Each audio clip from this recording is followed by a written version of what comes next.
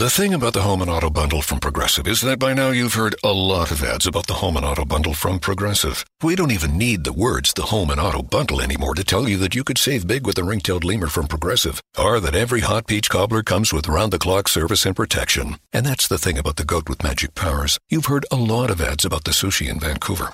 See how much you could save with the Home and Auto with the Shaman in the Jungle from Progressive. Progressive Casualty Insurance Company, affiliates, and other insurers. Bundle discount not available in all states or situations.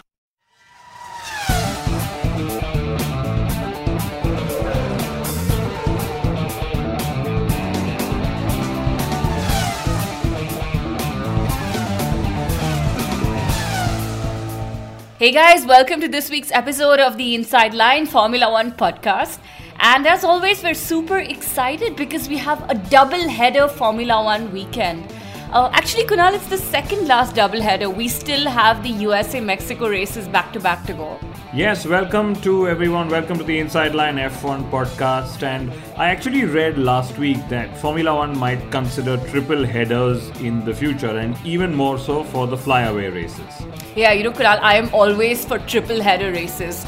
Actually, quadruple, quintuple, all of those headers, flyaway or not, I don't care. But guys, you know what? In this week's episode, we are going to speak about Sebastian Vettel and Sebastian Vettel alone and nobody else. Oh no, come on. I have several more points in my notebook, and it starts from moments in time with Lucien. Then I'm looking forward to your what Wolf said this week section, how Red Bull Racing could make money off Toro Rosso, and Russia's interest in a Formula One team. Fine, if you insist, we talk about all of that as well. Guys, remember to subscribe to us on iTunes and on Audioboom. We promise you your weekly dose of Formula One humor. Yes, so on to this episode. I wonder if we should even call Sebastian Vettel a title contender anymore. I mean, yes, it's a mathematical possibility, but that's about it. Kunal, please be polite. Don't hurt his feelings already. Well, you know, to be frank, I know that, you know, there has to be a winner and then hence there has to be a loser, or in this case, it's going to be like 19 losers. But for the second season in succession, Ferrari and Vettel and the manner in which they have lost is what is most disappointing. You know, they're literally going down without a fight, especially in the second half of this season. I think Vettel needs to speak to Nico Rosberg, you know, to get some tips really quick. He needs to do yoga. But honestly, I think he needs to do all of that because he really needs to get his act together. But that's for 2019. I don't think 2018 can be resurrected in any manner, given that there are just 5 races to go. Yeah, and you know, from what I read, the fight at Ferrari is all internal. And you know, of course, you've heard it as well. There are rumors of Arriba just leaving Ferrari and going off to Juventus. He doesn't want to watch them lose anymore either. And here's one more loss of Formula One to football, you know, given how football is like the global sport. And I've always debated that with a lot of my football friends. But, well, if Arriba goes, I don't know what else can I say. But And in all of this, I wonder what is next for Sebastian Vettel. Will Sebastian Vettel end up going the Fernando Alonso way? Or will he just retire as a 4-time world champion? Or will he just endure at Ferrari till such time that Ferrari have a dominant car and can win despite all their apparent mistakes in race management? And will Ferrari be patient with Vettel?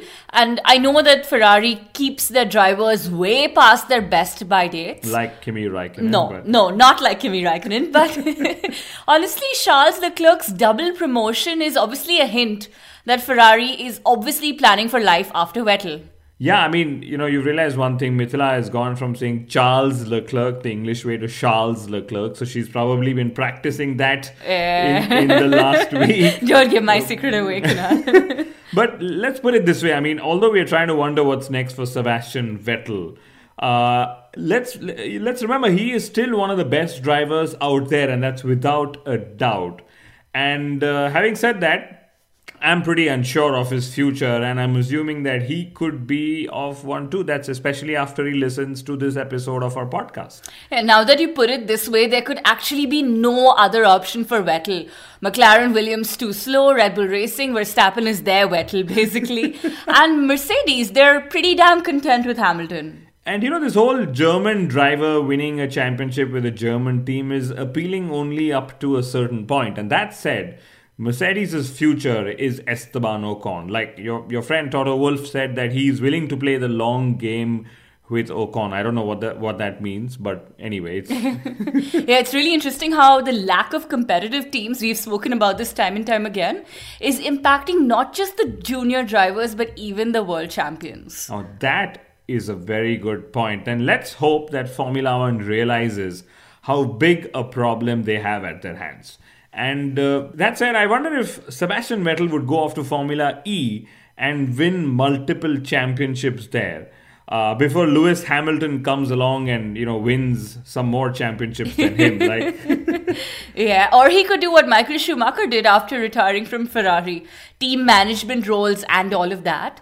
Or he could do what Nico Rosberg did after retiring, basically start his own podcast.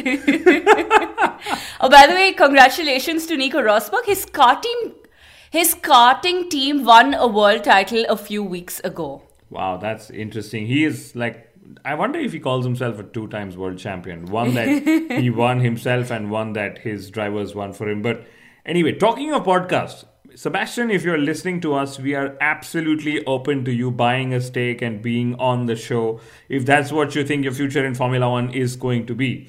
But, okay, moving on. I'm going to talk of all the pending seats for 2019. And I hear that Sergei Sirotkin is talking to Toro Rosso. And basically, Toro Rosso could end up fielding an all-Russian driver lineup for 2019. Yeah, I highly doubt that though. I don't think Red Bull Racing would succumb to pay drivers. That's my view. Well, let me put it this way. Red Bull Racing know that they have got a seat to fill. But currently, they have no worthy driver in their junior program. So, actually, why not sell it for a year to these rich pay drivers that are, willing to pay millions and actually make some money off the Toro Rosso seat? I mean, you may not make enough money through the championship points scored, but sell off the seat for a year. I really liked a suggestion made by Stanley on Twitter. He said that the FIA should fund a seat at Sauber or Williams for the Formula 2 champion to race in. And that's a damn interesting thought, but obviously impossible to execute. Thank you, Stanley. That's an interesting thought, yes. So in Suzuka, Ferrari are going to showcase a new livery. So just when fan interest is absolutely rock bottom, Ferrari are going to announce a new livery inspired by a sponsor. Like, who cares? Literally. Yeah, I think the only interesting thing will be if they go and paint their cars silver. In fact, there are already images doing the rounds on WhatsApp. I have shared an image on our Facebook page, and it actually is a Ferrari in Mercedes colors. So guys, you can go to our Facebook page and check this picture out. And of course, they're trying so damn hard, right? Zach Brown said that Formula One should allow teams to use one-off liveries during the season. And honestly, if he had to ask for something one-off, Kunal, why the hell didn't he ask for a one-off race where McLaren get the Mercedes or the Ferrari engine? I'll tell you why he wouldn't ask for that. Because that would definitely expose the chassis and the deficiencies they have on the chassis level at McLaren. So Zach is a smart man, but and rumors claim that a second FIA sensor did Ferrari in, so they didn't use their straight line boost in Singapore and Sochi thanks to this sensor. Yes, in Sochi, Mercedes were the class of the field. Without a doubt, they didn't put a foot wrong. And I know you say this purposely because I'm never in favor of team orders, Kunal, but I know you are. Well, it's not that I'm in favor of team orders, but Formula One is a team sport. That's the construct of the sport. And team orders are hence legal in the sport. And you do remember what happened when team orders were banned from the sport, right? Like teams were using all disguised messages to deploy team orders. And that would in fact be even more embarrassing. I mean, it's like Kimi Raikkonen, just tell me what you want me to do and then you do that. Toto Wolff has been talking a lot about these 3-car teams, but imagine if there was Ocon, Bottas and Hamilton at Mercedes, and Mercedes would have actually asked Ocon and Bottas to move over. There would be like double the embarrassment. And that is exactly why we shouldn't have 3-car teams, Makes team orders so difficult. But I like how Ocon is leading the race in this example you just gave, just so you know, Yeah. Ocon is going to go from being a test stroke reserve driver in 2019 to to a Mercedes driver in 2020. And that is my prediction. And your predictions are always true, Kunal. So I think we're going to hold you to that. So Fernando Alonso said something damn interesting. He said that he doesn't have the talent for rallying. And that's a brave admission, especially how he can go on and on about how amazing he is and how, his races are the best ever and whatnot. How he can race anything. I read this interesting stat about Fernando Alonso. In 2018, he's either finished a race in the points or he's retired from the races. But in Russia, it was the first race of this season where he finished the race, even though he was outside of the points in 14th place. So a bit of a tongue twister, but you can hear the point again. It's an interesting statistic for Fernando Alonso. And hats off to Alonso still, because in that McLaren, he is still 9th place in the Drivers' Championship. And that is commendable. The only drivers ahead of him are Nico Hülkenberg and Kevin Magnussen, if I remember right. Yeah, fantastic. But it's a big pity that Stoffel Vandoorne is only 16th and the championship points he has are in the single digits. Going to ask for comparisons, yeah. Helmut Marko offered a brutal and honest opinion about Stoffel Vandoorne. He said that Vandoorne is not fast enough for Formula One. And this reminds me of a motorsport saying I've heard several times over. Just because you're fast in one formula doesn't mean that you'll be fast in another formula. Unless you're Leclerc. Yeah. But of course, this quote has its exceptions too. I'm not going to read out all the other names that go into exceptions, but yeah, well. Yeah, and I'm just going to take this one step further and adapt this quote for Daniel Ricciardo. If you're funny in one formula, you're definitely going to be the funniest when you get to Formula One, because that's exactly what he is. He's amazing. Kunal, in Russia, Ricciardo made a doping joke by saying that I hope all the other drivers ahead of me get caught doping or something like that, so I can drive to a win on Sunday. And this is hilarious, because it's like a joke on doping in Russia. What amazing comic timing. Well, Ricciardo's humor is a dream come true, especially when all we hear from Max Verstappen is how bad Renault is and how they need to focus on everything else but him. And let's look at Danny Kvyat, a good example about his return to Formula One. And it offers us all a life lesson.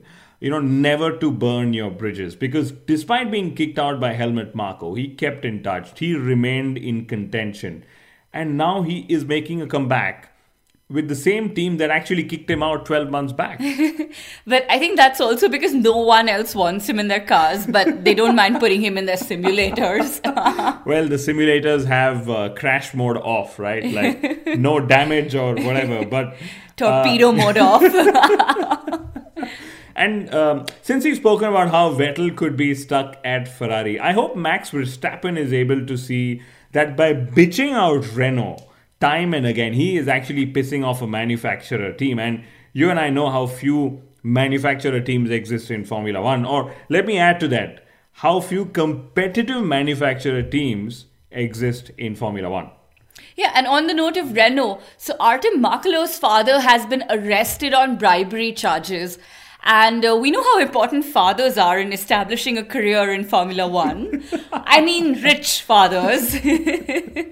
Well, if Artem does make it to Formula One, there could be 3 Russian drivers on the grid in 2019. Crazy. And at the Russian Grand Prix, one of the ministers said that Russia would plan to have its own Formula One team in a decade or so. And can you imagine this whole USA versus Russia and Formula One that we've been joking about all along might actually come true? Like I said about our predictions. But Kunal, every time, I always wonder why Vladimir Putin arrives closer to the end of the race. Why? Well, he just likes to make a big entrance. And, that's what my friend Hafiz keeps citing Will Smith's dialogue from the movie Independence Day. I just like to make a big entrance. Maybe that's how Vladimir Putin thinks. Or it's probably just that Putin expects the Russian Grand Prix to be boring all the time. So he's like, you know what, let's just cut the chase and go straight to the podium. Yeah, because he can. But unluckily for Putin, the 2018 Russian Grand Prix was actually damn entertaining. And I guess he missed all the fun at the start. Or maybe he has a free access account to F1 TV Pro and he was watching it on his phone or Lifetime something. access. Okay, Kunal, so it's time for my amazing, my fantastic What Wolf Said This Week section. Woohoo! So, Wolf said that I would rather be the baddie than the idiot. And this was obviously to justify the use of team orders. I like the word baddie. Well, I mean, but let me put it this way. Ferrari and Vettel are where they are in the championship because they did not make the most of the opportunities that came their way when they were the fastest package. And now we are literally pulling Mercedes up for making the most of the opportunities that came their way in Russia. And I think that's a little unfair. And it's like this, like how many of us would like to seal the deal at the earliest possible moment in our lives? And that's exactly what Mercedes did. You know, they want to win the title at the soonest possible race. And what's wrong in that? And I'll tell you why Mercedes used team orders in Russia. It's because Wolf had already said that he wouldn't enjoy seeing Bottas and Hamilton race. So the pit wall did exactly what most employees do, keep the boss happy. Okay, so on to Japan. I read that a typhoon might affect the running of the race. And let's really hope that this doesn't happen. I read that Honda have upgrades for their home race, and I'm really hoping that it works out and it works well. I'm sure that Daniel Ricciardo would be worried seeing Renault's form in the last 4 races. So they've scored just twice, and basically this means that ever since they announced Ricciardo, they've scored in just like 50% of the races or something. Yeah. Whoops. I'm reminded of Ferrari's message to Kimi Raikkonen. So when they told him to do the opposite of Hamilton, and then Raikkonen responds, typically, I can't even see him. And I was like rolling on the floor laughing. So do you think Ferrari can win this weekend in Suzuka? Honestly, I think no, because it is Suzuka, and somehow the whole Mercedes and Red Bull packages, they just seem so much stronger to me. And I think Ferrari will win at least 2 races before the end of the season, and that's my prediction. But I don't think Suzuka will be one of them. And I think the next prediction we should all be getting into is, by which race do you think Hamilton will seal the 2018 Formula One World Championship? What do you think? Maybe by Brazil, I think. Yeah. Well, I would pick Mexico. Oh. Although I think Hamilton would want America if he had to make the choice. But okay, so up next is Moments in Time with Lucian. He sends this section to us all the way from Australia. You already know him as a big Formula One fan. He's a musician, a professional musician, and you can hear his music on Bandcamp. But for now, it's Moments in Time with Lucian. Welcome to Moments in Time on the Inside Line with Lucian Byfield. Today, we're going to talk about the Japanese Grand Prix. And the first thing that comes to mind is the legacy or the infamy of Suzuka and the Senna-Prost rivalry. Clearly, this is what most talk about due to the disgraceful endings in 1989 and 1990. Strangely, given the might of both Senna and Prost, Senna only won in Japan twice, and Prost never won. In 1989, Prost forewarned that he would no longer be leaving the door open, instead would be resisting the bully tactics Senna had employed, and he was true to his word. Prost, that day, had dominated the race, but when Senna went for a bonsai move, it was Prost who made a half-hearted, lame attempt at being a Senna. And even Keke Rosberg spoke of this after the race, stating that it was not in Prost's nature to be like that. The haunting memory of that day for Prost was that his car was fine, undamaged, and if he had been restarted, he would have won easily. As for 1990, this accident was premeditated and blatant, with Senna just showing disregard for the safety of not only the other 20 plus drivers on the grid, but also the spectators in the crowd, and just rammed Prost out of the way to win a title. Some like to compare 89 and 90, but the two accidents are not comparable. In 89, Prost was simply trying to be a badass and resisted poorly, but in 1990, Senna chose to deliberately drive his rival off track. It was obvious, but for some reason, most sided with Senna. But a year later in 1991, Senna admitted it. The Japanese Grand Prix of the past are showered with amazing history, From James Hunt in 76 winning a title in the rain, to Damon Hill producing his best ever drive in 94 to beat Schumacher despite not being able to change a tyre in a two-part aggregate race. Also, Jenson Button comes to mind in 2011 with Vettel doing a shoey on him, swerving and putting him on the grass at the start. This was the year that Button was really special, and in a dry race, he dominated Suzuka that day. Michael Schumacher won this race 6 times, and it was in 2000 that he finally got a Ferrari title. But it was 2003 that I remember, with him barely scraping into the points to just take the title in a race that made him look like a rookie. The Japanese Grand Prix has been kind to Japanese drivers over the years. Takuma Sato shone on this track twice. Kamui Kobayashi got his one and only podium, and so did Aguri Suzuki. A very special race that stands out is 2005, where Kimi Raikkonen produced his last win for McLaren and took the lead right at the end from Fisichella in one of the most audacious moves ever seen into Turn 1. Gerhard Berger had a couple of wins here, 87 being the start of a false dawn where he looked like the new Maranello Messiah. But in 91, Senna very deliberately obeyed Ron Dennis and gave Berger the win right at the end. Berger was embarrassed. One thing that tracks like Suzuka show is that it is very hard to compare different eras. One thing that comes to mind often is Nigel Mansell, and I'm not thinking of his title-ending crash before the race in 87, but rather of his title-ending trip into the gravel in 91. In 2014, Hamilton did a similar thing, going off at basically the same point, but where there was once a gravel trap, today there is a runoff area, and Hamilton was able to win that day. Nico Rosberg got his final victory here, dominantly so, and Eddie Irvine burst onto the scene in 93, unlapping himself from Senna, earning a punch in the mouth. As a figure-8 track of sorts, it is a highly regarded man's circuit, testing the testicular fortitude of the drivers, and in the past, before the cars and runoff areas made it easy, 130R was a corner to test a man from a boy. We have seen many accidents there, and Alan McNish ended his career with a crash so severe that he went through the fence. Sadly, we must not forget Jules Bianchi. In 2014, he basically died here, although technically it was mid-2015 that he actually died. He is sorely missed by the paddock. That's it for Moments in Time on the Inside Line with Lucien Byfield. Thank you, Lucien. You know, I knew that Suzuka would mean a really long section, given how many, iconic moments this race has given us. Yes, and let's hope that this Sunday adds to the memory of the Japanese Grand Prix that we've always had at Suzuka. And we will see you after the race. Remember to tune into our podcast next week. Till then, sayonara. Is that what they say bye-bye in Japan? Yes, sayonara. Bye-bye.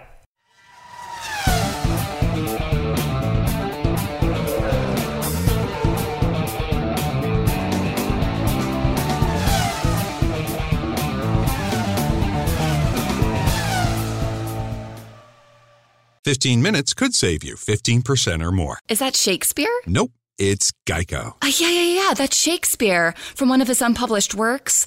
Oh, it be not for awakening. Nay, giveth thou the berries. For 15 minutes could save you 15% or more. Nope, it's from Geico, 'cause they help save people money. Well, I hate to break it to you, but Geico got it from Shakespeare. Geico. 15 minutes could save you 15% or more.